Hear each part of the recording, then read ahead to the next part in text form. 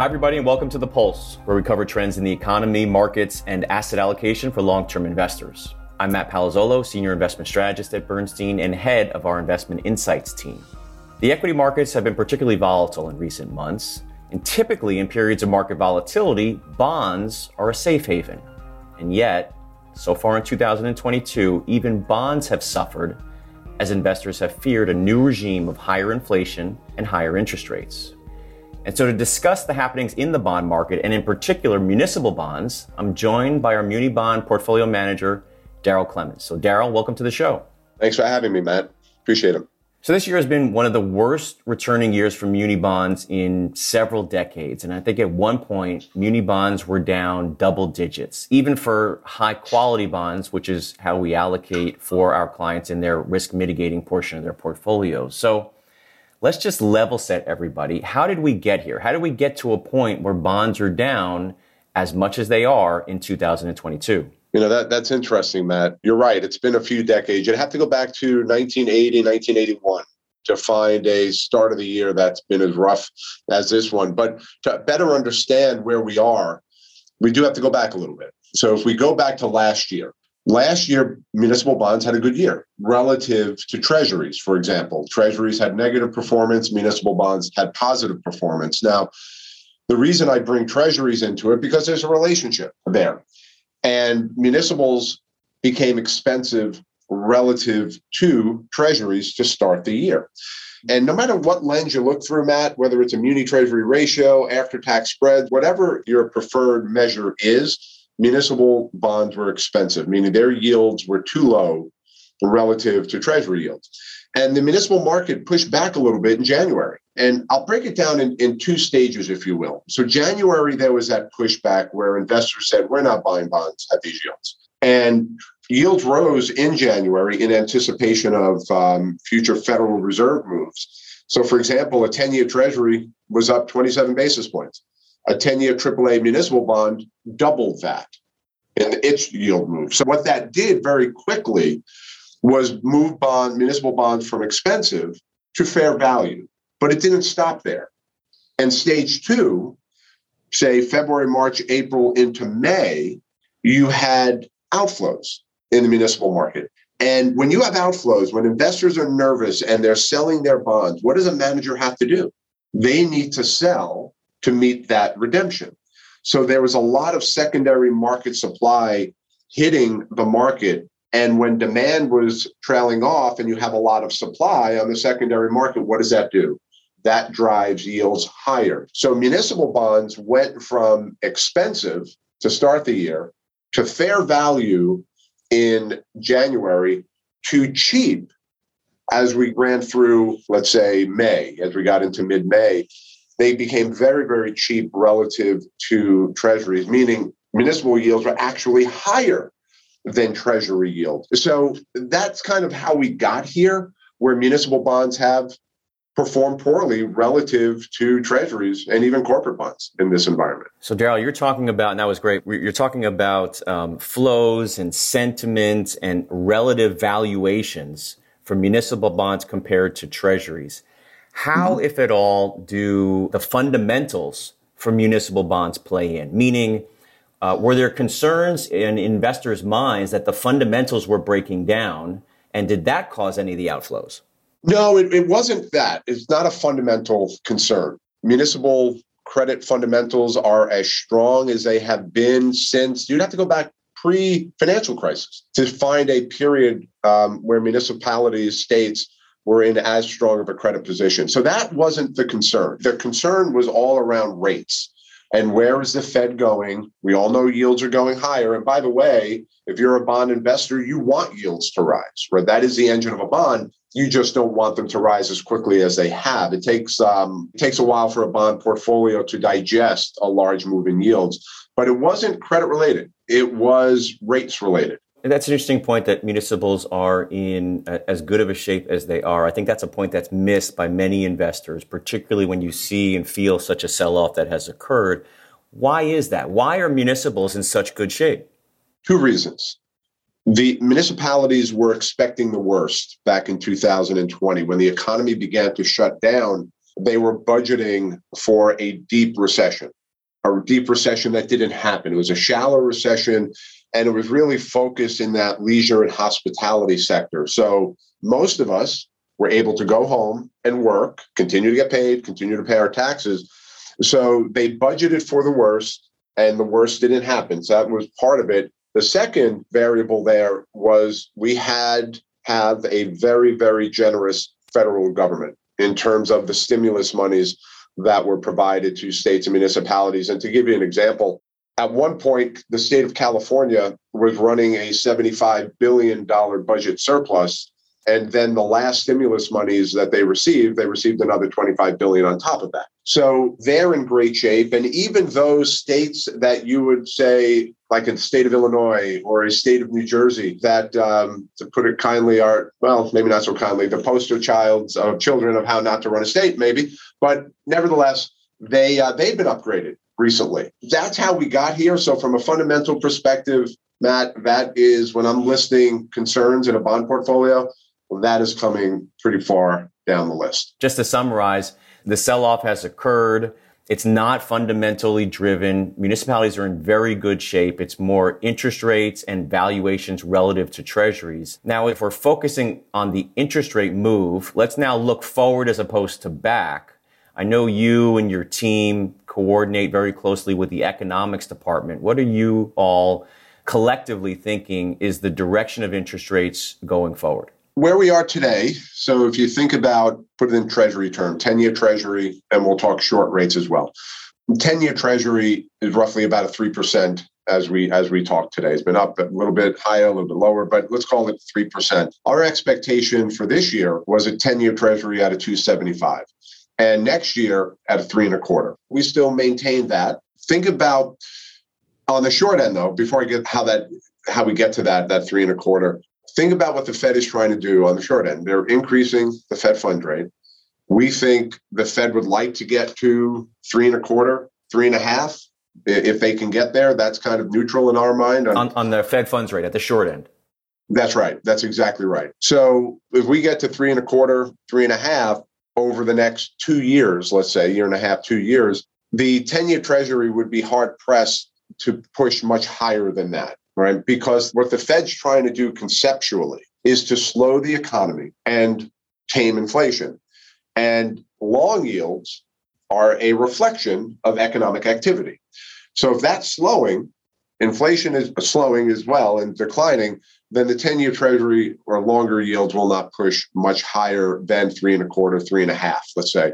So we're confident in that. The market will be volatile. I would tell you the Treasury market is a bit shallow in terms of buyers, because the top 3 buyers of treasuries are not buying a hell of a lot of treasuries right now, right? The Fed, the Bank of Japan, and just U.S. banks in general.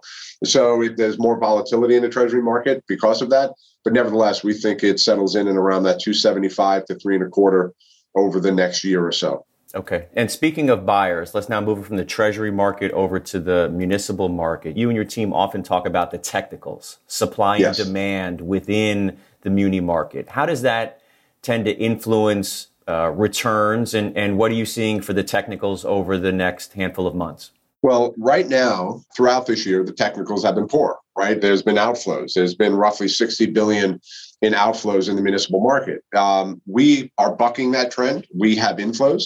So we're in somewhat of an enviable position here where we have cash coming in when yields are rising. So that puts us, as I said, in an enviable position. But the technicals are turning. And it's something, there's a seasonality, Matt, to the municipal market. And you could set your watch to this next, what we're going through right now. And that is every June, July, and August, 2 things happen. There is a woeful lack of supply in the municipal market. And quite frankly, it's simple. People go on vacation. Bankers go on vacation. They're not issuing a lot of bonds during June, July, and August. But what that is met with is a significant amount of reinvestment. That reinvestment comes in the form of coupon payments, bonds maturing, and bonds being called away. And those 3 months that's a significant period of time for reinvestment. That is going to total roughly $62 billion in June, July, and August, meaning there's going to be $62 billion more in cash or more cash to be reinvested, then there are bonds to buy. So all things being equal, I know they rarely are, but all things being equal, that is a tailwind to the municipal market. So the question is that tailwind enough to push through the headwinds of rates? And we think it is, and you've already begun to see that influence. So bonds, as you pointed out, have rallied more recently, and you can mark it. That rally began on May 19th. A little sooner than I would have anticipated, Matt. I thought it was going to rally in early June, but I think it rallied a little sooner than that because managers got a little ahead of themselves, meaning they raised too much cash in anticipation of outflows. The outflows have been declining, they're stemming, and now managers saw themselves with a lot of cash. The outflows were slowing, and they were seeing that cash coming in beginning June 1. So they started to put that cash to work in mid-May. So I think as we go through the remaining part of June through August, I think bonds will stabilize here. You'll have your up days and your down days. It's not linear, but I think at the end of August, values will be higher than where they are today. That's interesting. I didn't completely appreciate the seasonality of the municipal bond market. But, moving on, Daryl, as prices have fallen, whether it's in the stock market or the bond market, there's always opportunity. And so the responsibility is on folks like you to determine how to take advantage of that opportunity. At least in the equity market, one of the ways that portfolio managers take advantage of opportunity when there's a sell-off is to harvest losses. So you and your portfolio management team are active managers within bonds. It's not a ladder. It's not static. You are actively managing. Is part of that active management harvesting losses when you get into periods like this? Absolutely. And that's counterintuitive to a lot of investors, especially bond investors, because the initial thought process of a bond investor is, well, if I hold the bond to its maturity, I'll just get back what I paid, right? And in certain instances, that's true. However, think of the math behind taking a loss in a bond. What's the reason that your bond has a capital loss? Most likely, interest rates have risen, as we've seen in this environment. So rates are higher, the bond has lost value. Now, it's a very simple decision tree from here, Matt. There's only two branches on this tree. You can hold that original bond to its maturity, or you can sell that bond, take that loss. That is real, that is measurable, that is an asset to a client where you can offset a gain somewhere else, take the proceeds, reinvest now in a bond that has a higher yield than the one you are selling.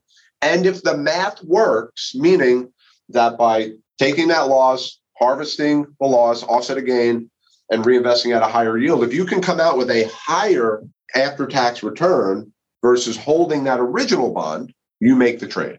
So in this environment, we want to be active. And what we're doing, that we've changed a little bit. We've become utilizing technology to a larger degree and utilizing our optimizer, a portfolio management tool.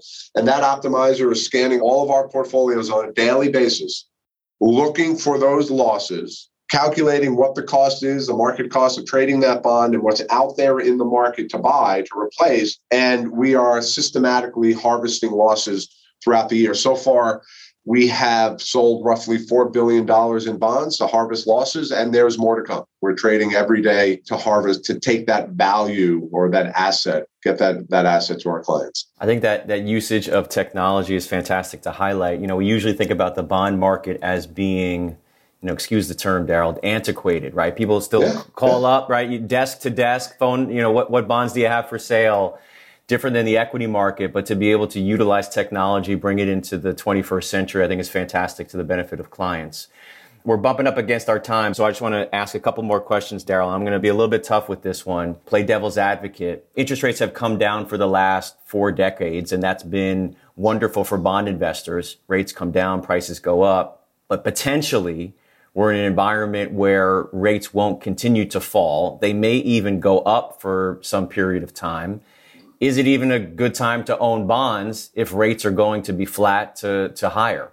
That's a really good question. And not to sound, listen, I'm a bond guy, right? But I'm not so myopic in my thought process, right? I don't view bonds as a binary decision. It's not you're in, you're out. So you're into maybe varying degrees depending on the environment. And in this environment, when I look at bonds are cheap, You have a starting yield today that is much higher than where it was just 6 months ago. So you have much more protection in a portfolio against rising rates. So today is a much better entry point than it was on January 1. To give you an example, to break even on a dollar invested today in an intermediate bond portfolio, you would need, just to break even on that dollar, where you're not earning anything on it, you're not losing anything, you're just treading water. You have a year from now, that dollar's still worth $1.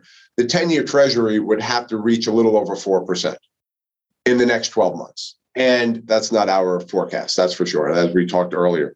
So when I look at it and say, well, bonds you have a higher yield, they're cheap, you have the technical factors in your favor, you need to see a pretty sharp move in a 10-year Treasury just to break even on that dollar. So yes, I would say it is a good time. But again, you want to be thoughtful about it, Matt. And there's a lot of uncertainty here. And I have been telling clients to dollar cost in. Okay. I think that's a great place to finish up, Daryl. And we've covered a lot of ground over this period of time. We talked about the fundamentals. We talked about the causes for the sell-off so far this year. And you've essentially built out the case for municipal bonds today relative to not doing anything, potentially leaving it in cash or elsewhere. So, Daryl, I want to thank you for joining us on The Pulse. And if we have more volatility in the bond market, we're going to certainly have you back. Thank you for having me, Matt. Appreciate it. And thanks to all of you for listening. Municipal bonds may not get all of the attention in the financial press that they deserve, but it's an important cornerstone for most asset allocations. And as Daryl said, prices and fundamentals often diverge, and those can create opportunities for investors. And as always, we'll continue to monitor the key trends and the risks in the economy and share them with you here on The Pulse. If you enjoyed this podcast, please subscribe, please rate us on Apple Podcasts or Google Play or Spotify, wherever you listen to podcasts. And email us your thoughts or questions or any feedback that you might have to insights@bernstein.com. And be sure to find us on Instagram and on Twitter @BernsteinPWM. Until next time, thanks and be well.